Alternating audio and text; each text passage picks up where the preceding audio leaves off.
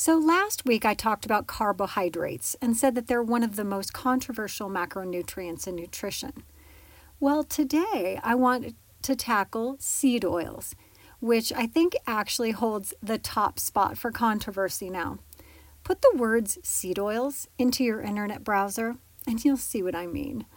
On the one side are people that say seed oils are toxic and won't let a drop cross their lips, and they say their health is significantly improved by getting them out. In fact, they'll go out of their way to only dine at restaurants that don't use seed oils. And yes, there are online directories. For example, Sweetgreens recently announced that they took them out of their food entirely. The other side says there's nothing wrong at all with seed oils, and that demonizing them is a right-wing conspiracy. Nope, I'm not kidding. I'm not sure how seed oils have been politicized. Well, I don't know. I guess everything is now. But for your sanity and mine, I'll keep the politics out of it. Let's just stick to the facts. So, who's right? Let's take a deep dive. Welcome to the Perfect Metabolism Podcast. I'm your host, Sarah Vance. I'm a nutritionist, yoga instructor, and author of the book, The Perfect Metabolism Plan. I've been focused on metabolism optimization for over a decade, and I'm here to tell you that contrary to popular opinion, it doesn't have to be all downhill after we hit 40. This podcast is general in nature, not medical advice, and for informational purposes only. Talk to your doctor if you have questions about how this information applies to you. On today's podcast, I want to examine the history of fats, or at least a little section of it.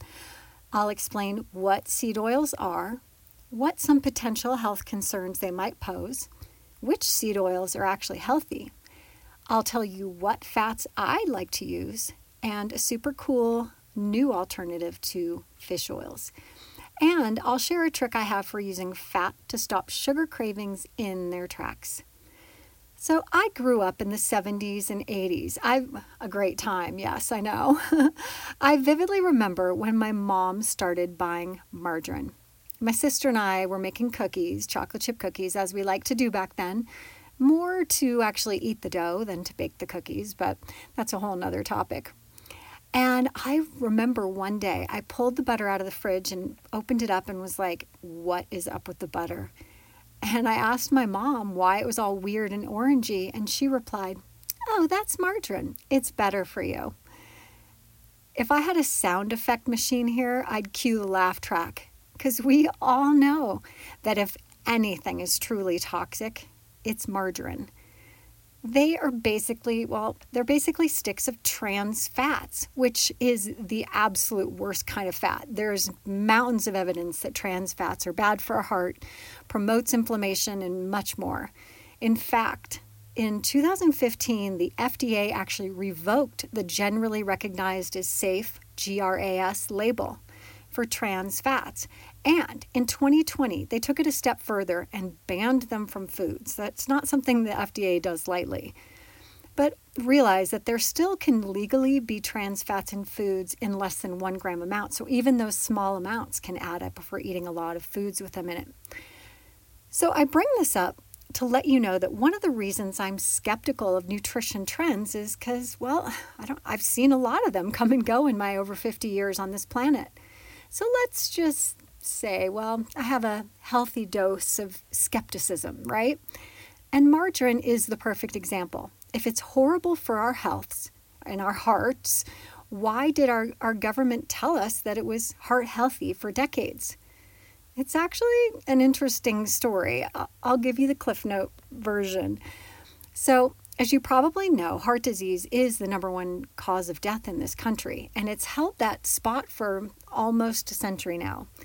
But if we look back at the turn of the 1900s, heart disease was virtually unheard of, something like less than 1%. So it had this rather, I guess you could call it like a meteoric rise in the early 1900s. And in just a few decades, it went right up to the top, one of the top causes of death. And people were kind of scared of it. They desperately wanted to know why this was happening. In comes this guy named Ansel Keys. He was a researcher, And he had this theory that cholesterol and saturated fats were to blame. He conducted some worldwide research, and then he went to the World Health Organization to present his hypothesis and his findings. He was ridiculed. His ego was crushed, and so he left with his tail basically between his legs. But he didn't give up. He went back to his data to re-examine it. And then he later published it's a famous study called the 7 Countries Study, which showed that a high intake of saturated fat and cholesterol was indeed correlated with heart disease. There were 2 flaws, however. One, his research was based on correlation, not causation. And basically what that does is it leaves open the possibility that some other factor could be to blame.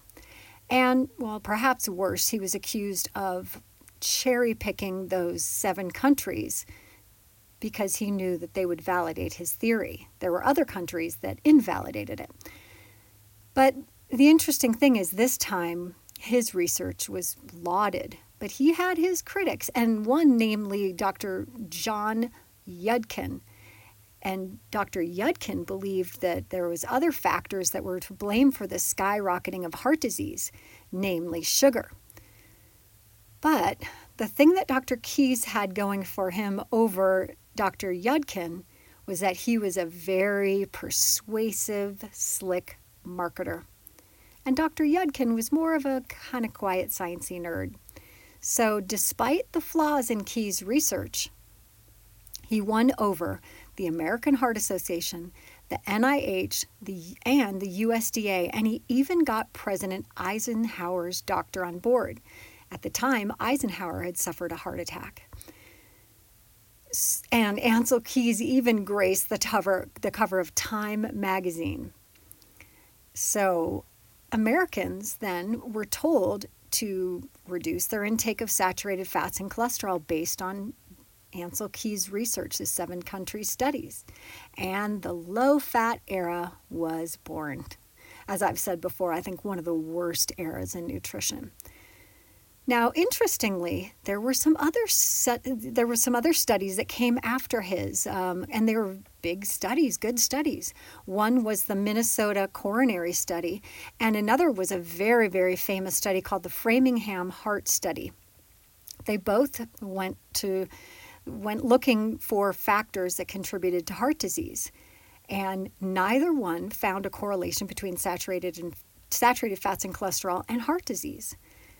But the interesting thing is, because this had already kind of been accepted as almost like religious dogma, as what can happen in nutrition science, the researchers were so puzzled. They couldn't explain why. They thought they had made a mistake, so they chose not to publish their research. This actually happens quite a bit. So the low-fat era continued on for decades, despite the fact that it was kind of based on this flimsy science. So, I think a few decades later, there are some interesting things that have happened, and I think the saddest part is that things have cropped up in our youth and our kids. Diseases that were once thought to be just, things that affected people who were aging began to affect kids. Like, remember how type 2 diabetes used to be called adult onset diabetes? They had to rename it because it now was affecting kids. And there's also liver disease. Some kids' livers at least, are starting to look like middle-aged men's, with 1 in 10 now having something called fatty liver disease. 4 out of 10 children who are obese have this problem. So, we've got other problems that haven't budged. Heart disease still sits in the number 1 spot for causes of death, and we've seen diabetes, obesity, and also Alzheimer's disease spike high. I've talked about Alzheimer's disease in previous episodes, and how a lot of people are starting to refer to some types of Alzheimer's disease as type 3 diabetes.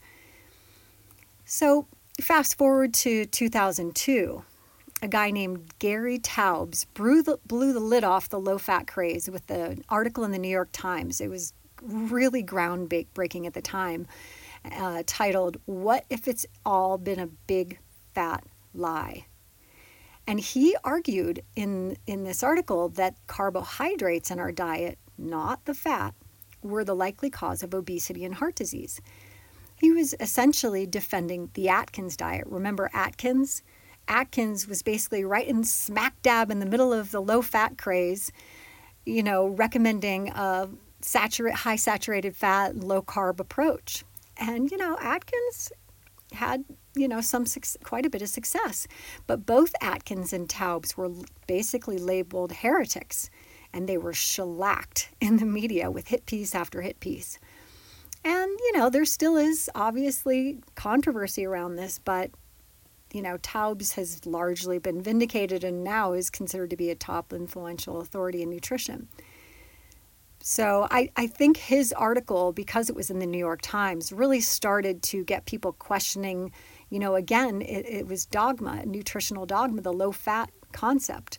It started to turn the tide and wake people up to this low-fat con.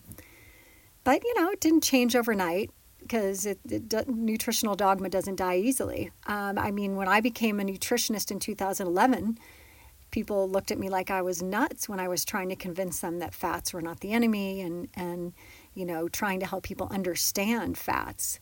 That's why chapter 2 of my book, The Perfect Metabolism Plan, is all about fats. It's basically dedicated to it. And, even today, organizations like the American Heart Association are still demonizing saturated fats. I basically call it nutrition confusion. It's really hard to know what the truth is when there are persuasive arguments from both sides, right? So now let's move on, and I want to dive into the seed oil conundrum. But, before we get there, let's kind of pull back and define fats in general. I'll try and, get a little bit not too sciencey and give you like the 3-minute summary here. So again, I explained last week that carbs are basically chains of sugar, right? Well, to put it very, very, very simply, fats are basically chains of fatty acid, right? And the way that they differ are their degree of saturation, the length of the chain, short, medium, or long, and their stability and basically the potential to lower or increase inflammation in the body. So let's talk about saturation first. We have saturated fats and unsaturated fats, and unsaturated are broken into mono, unsaturated, and poly. One critical difference between these different fats is that, their stability. So let's start with the saturated fats. So animal fats like butter and lard are highly saturated, but, about 40 to 60% saturated, which I find interestingly closely matches human cells, because human cells are about 50% saturated. So that's kind of interesting to think about. Also, there are some interesting compounds in, like, for example, butter and ghee. They're high in a compound called conjugated linoleic acid, or CLA, which is linked to fat burning and a reduction in body fat. You can even take CLA as a supplement, but it's naturally occurring in butter. And if you recall my episode on the skinny starch, you might remember the gut healing compound butyrate. It's also found in butter. Now, you'd have to eat a lot of butter to get enough butyrate, but and I sometimes describe butyrate as smelling a little bit like, rotten butter, and so, I think that's where it gets some of that smell. But again, butyrate is very healing to the gut and immune boosting and all of that. Now, there are plant-based saturated fat. Coconut oil is almost 90% saturated. So again, these fats are stable. They're less likely to be damaged or oxidized. You can cook with them and it's not going to damage them as much as some of these other more delicate fats. The other unique thing about coconut oil is that I talked about the medium, short, and long chain fatty acids. Coconut oil is very high in medium chain fatty acids, or triglycerides. The medium ones have some really unique abilities that it can be converted to energy very, very quickly. They don't like to be stored as fat, so they serve as a very good energy source. They also, interestingly, don't require bile for digestion like the other fats. So because coconut oil is high in medium chain fatty acids, it tends to boost the metabolism, provide rapid energy. The one caveat with coconut oil is in some individuals, if you eat a lot of it, it can raise cholesterol levels. Whether or not that's good or bad is a topic for another day because, and actually we are going to talk about heart health. It's February, it's Heart Health Awareness Month, and I've got a really cool interview coming up this week, so definitely stay tuned for that. I'm sure we'll talk about cholesterol a little bit there. But again, if you plan to incorporate coconut oil, I recommend doing it in conjunction with other healthy fats like avocado, olive, and grass-fed butter, having a balance of various different fats. So let's look at now to the unsaturated fats. Unsaturated fats are basically, again, broken down into two categories. We have polyunsaturated and monounsaturated fats. Avocados and olive are two examples of fats that are high in the monounsaturated fats. And they're generally thought to be very heart healthy. This really is something that, again, is fairly, I think, true information. Avocado also is interestingly stable cooking oil. It has one of the highest smoke points of all fats, around 500 degrees. So if I'm roasting some vegetables in like a 400-degree oven, I like to toss it in avocado oil. So it's thought to be stable for higher heat cooking. Olive oil is more delicate, has a lower smoke point, but it's interesting. There's some new studies that have come out that have shown that because of its high antioxidant content, it actually can protect olive oil at heats that are above its smoking point. One of the problems with olive oil is there's been some reports now that some olive oil that, some of the bottles that say olive oil aren't actually olive oil. They're either completely different oils or they're cut with other cheaper oils. So, when you're choosing olive oil, you want to choose a reputable brand. And one way to tell if it's actually olive oil is stick it in the fridge. And if it doesn't solidify, then it's probably either cut with a cheaper oil or just not even olive oil. Because olive oil will solidify when it's refrigerated, whereas polyunsaturated fats will not solidify in the refrigerator. So let's look at the polyunsaturated fats. That's where the seed oils fall into that category. Again, polyunsaturated fats are not stable. Which means they're kind of delicate, they're prone to oxidation and can be damaged and go rancid. So when we think of polyunsaturated fats, I think about whether or not they could be damaged or promote inflammation or not. So we kind of also need to consider the omega content of them as well.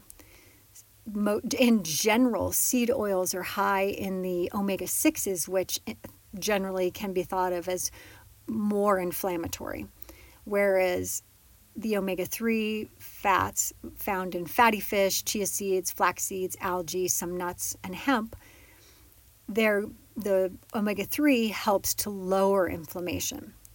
So I think when people are demonizing seed oils, what they're really talking about are the industrially processed seed oils, which are often extracted chemically with some high heat, and especially if they're stored in clear bottles, all of these different things can cause damage to these oils. The chemical extraction can damage them, the high heat applied, and then when they're not stored in dark colored bottles, they can be oxidized by the sunlight. So therefore, if you buy cheap oils at the store, if they're processed in this way, they probably are damaged and can be promoting inflammation, systemic inflammation. And inflammation is not, a lot of times we label inflammation as bad, but inflammation is part of our healing process when it's acute and localized. But when we have systemic, chronic, ongoing inflammation throughout our body, that's when it's disease promoting. I have a whole chapter in the Perfect Metabolism Plan about inflammation as well, because as Dr. Mark Hyman says, inflammation leads to every one of the major chronic diseases of aging. So again, he's talking about that chronic, systemic, uncontrolled inflammation that's running rampant through our body, as opposed to, if you think about inflammation, if I fell down and hit my elbow, there'd be some swelling, or if I cut myself, there'll be some white blood cells rushing to that area and inflammation. So that's when it's healing, but when it's chronic and uncontrolled, that's when it's harmful and disease promoting.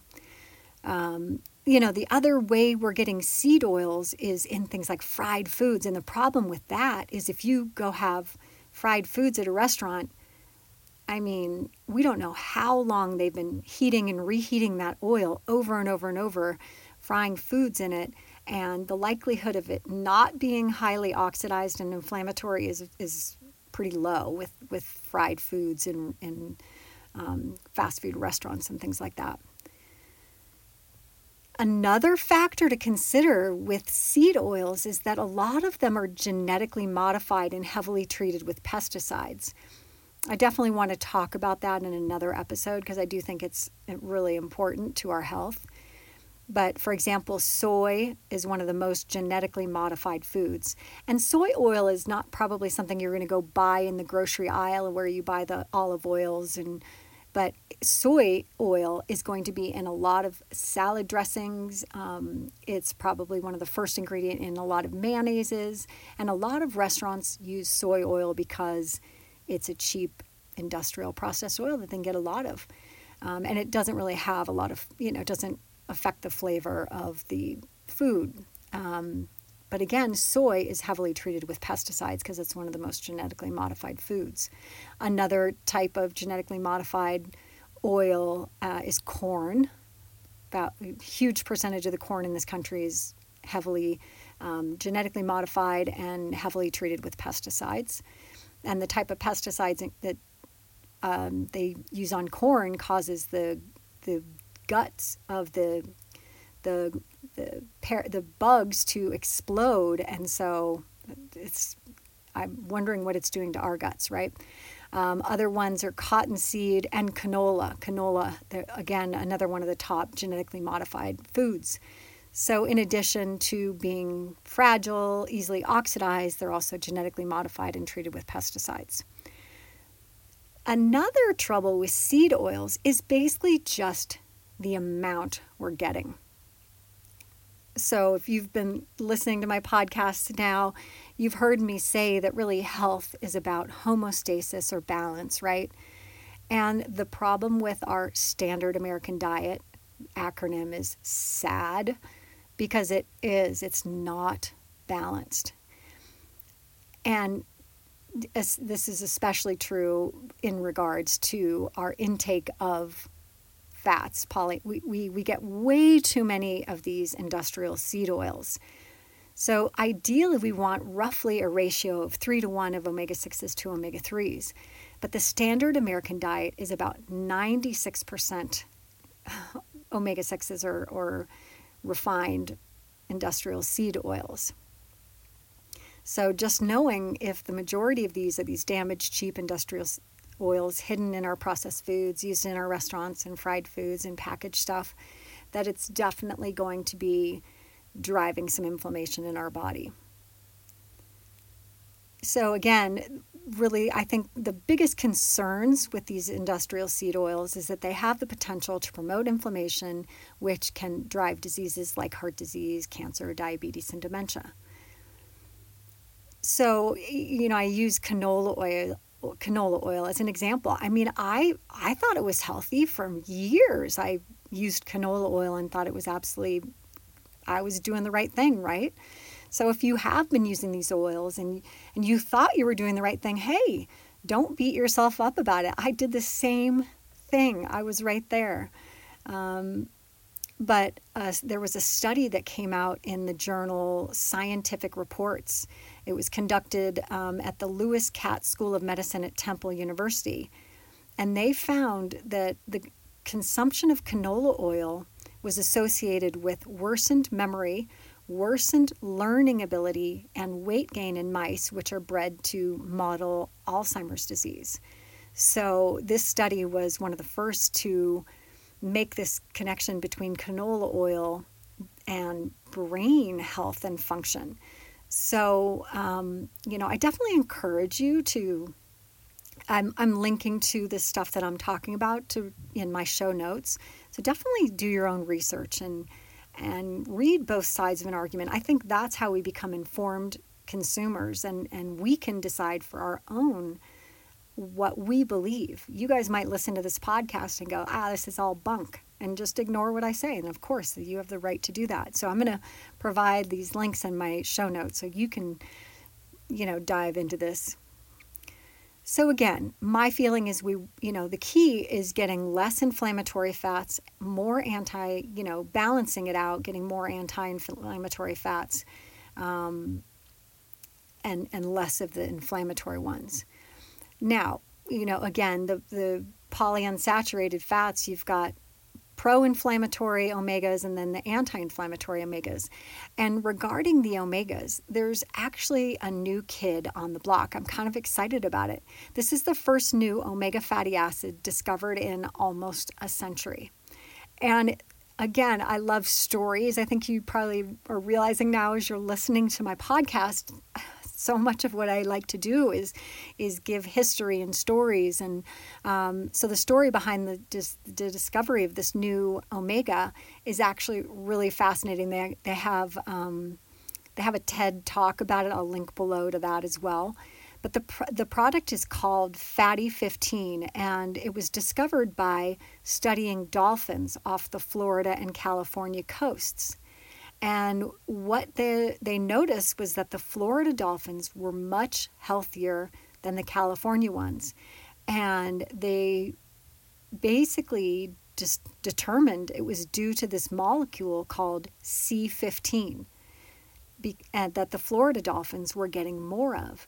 And in fact, when they gave this C15 molecule to the California dolphins, the California dolphins achieved a 72% increase in the stability of their cells.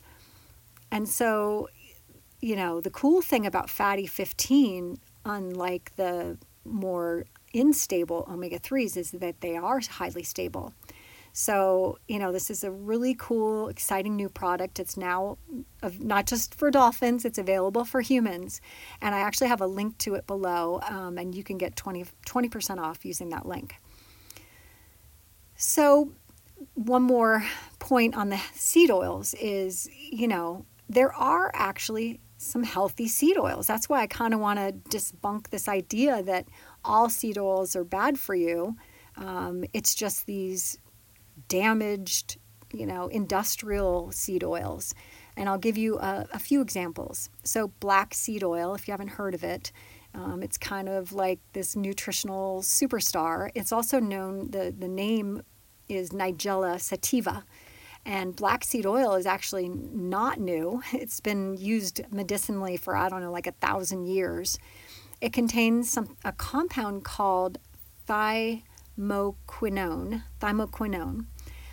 which has anti-inflammatory and antioxidant properties, and it may support weight loss, improve digestive and skin conditions, help with wound healing, the immune system, and potentially even has cancer prevention properties. So black seed oil, it's one of those things you just need like a spoonful of it a day. It can use internally as well as topically. Another one of my favorite seeds, fatty seeds, are flax and chia seeds. They're both high in omega-3 fatty acid.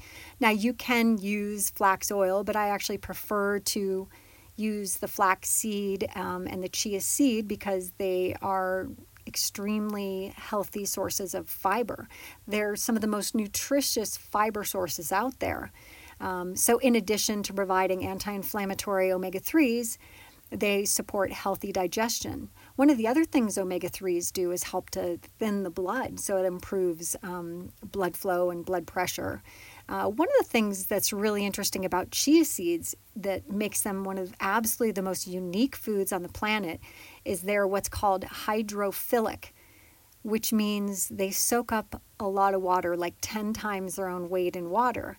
And so what it does is it creates this gel type of substance. So one of the reasons why I don't recommend eating a lot of chia seeds dry is it's going to do that in your body, and that's not as good. So you want to hydrate them before you eat them. So give them a few minutes to allow it to soak up liquid. And so if you're putting them in your smoothie, let them soak there for a little bit. You can also make chia pudding, which is in my skinny starch recipe book. But chia seeds are really interesting in that they can help boost hydration. They serve as a long-lasting source of energy. And both chia seeds and flax seeds have those anti-inflammatory benefits as well from their high omega-3 content. Another really interesting seed are hemp seeds. I usually call them hemp hearts. And they're very nutrient dense and antioxidant rich. They're anti-inflammatory and contain a good dose of protein and, minerals and vitamins. The way I like to use hemp seeds is I like to sprinkle them on top of salads, but probably my favorite way of using them is I use them in my homemade salad dressing recipes. And, if I'm blending up salad dressings, if I add a tablespoon or two of hemp seeds, hemp hearts, it makes it thick and creamy. It adds some omega-3 content and protein, and I've got a bunch of delicious salad dressing recipes on my website, sarahvance.com, so go check them out. So again, going back to this statement, the broad statement that seed oils are toxic, I think is just way too much of a sweeping generalization. To me, we should be more specific and point the finger at these industrial processed seed oils. And even with those, I'm cautious, but I'm perhaps not as strict as the purists that avoid all seed oils at all costs. So let me explain what I do with regards to fats. So I control what I buy and what I cook with, and I only buy and use high quality olive, avocado oil, butter or ghee. Ghee is basically clarified butter, so it removes the milk solid, so it has a really, really high temperature. It won't, it won't brown as easily or burn as easily. So I think of ghee as more of an oil version of butter. And then I also use coconut oil. I use it mostly for like baking and raw desserts. If I'm buying packaged foods, which, I do, I'm pretty selective about what I buy, and I read labels. So I strictly avoid products with canola oil, soy oil, corn, cottonseed, and vegetable oils. So for example, if I don't want to make my own salad dressing and I'm looking for a salad dressing, I'm looking for, I'm making sure it doesn't have corn or soy, which most of them do. Packaged things like chips, I try and buy either a coconut oil or avocado oil or olive oil chip. There's lots of those on the market. And I mentioned in previous episodes, I avoid the ones that have all the flavorings and stuff. Those are just going to absolutely hijack your taste buds and make you crave more and eat more. So I occasionally will buy something made with sunflower or safflower oil or grapeseed oil. So if it's I'm looking for short ingredient lists, reputable brands, often if I can find organic. And a lot of times those oils will say cold pressed. That's another really important distinction with these seed oils. If you are going to buy, any kind of polyunsaturated oil, we can even think like nut oils or flax oils, even ground flaxseed, you want to buy cold pressed, cold milled ground flax, because again, you don't want that. Those are sensitive to heat as well. And then I, again, try and keep the balance of my omega-3s to omega-6, as balanced as possible, and making sure I'm getting some kind of omega-3 source, whether it's chia seeds, hemp hearts, flax, nuts, algae, fatty fish. Or again, this new Fatty 15, I'm super excited to see how that impacts my diet and lifestyle. So to wrap this up, let me just kind of summarize what we went over today. One, it's important to recognize that we were basically given disastrous nutrition advice for decades, and it was based on kind of flimsy science, and that was accepted as nutritional dogma, and it has not been good for our health. Number two, when it comes to fat, it's important to choose wisely, avoid or strictly limit the amount of cheap inflammatory fats. Number three, Again, my favorite fats are avocado, olive, grass-fed butter and ghee, fatty fish, chia seeds, hemp, and flax. And although I've not gotten into it, a lot of people swear by tallow. And again, it's another stable animal fat. I, again, avoid soy, corn, canola, and vegetable oils and limit my intake of sunflower, safflower, and grapeseed. And I'm excited about this new option, Fatty 15. I definitely encourage you to go check it out, read up on it, check out that TED Talk. I'm definitely trying it out. I've got another family member trying it out, and I'm excited to report back in a future podcast. And let me know if you try it and what you notice. And then finally, when I read a headline demonizing some aspect of nutrition, I take a deep breath and remind myself that a lot of these headlines are going for clicks and the shock factor, and that science, is only as good as the hypothesis. It can be corrupted by conflicts of interest. That's a really, really big one. There have been studies that were buried because they didn't like the results of them, right? It can be corrupted by personal biases. Like Ansel Keys kind of had this idea in his head of what he wanted his conclusion to be. And I do think that it might have affected, the outcome.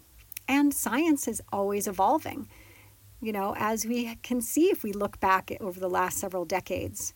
Things have changed, right?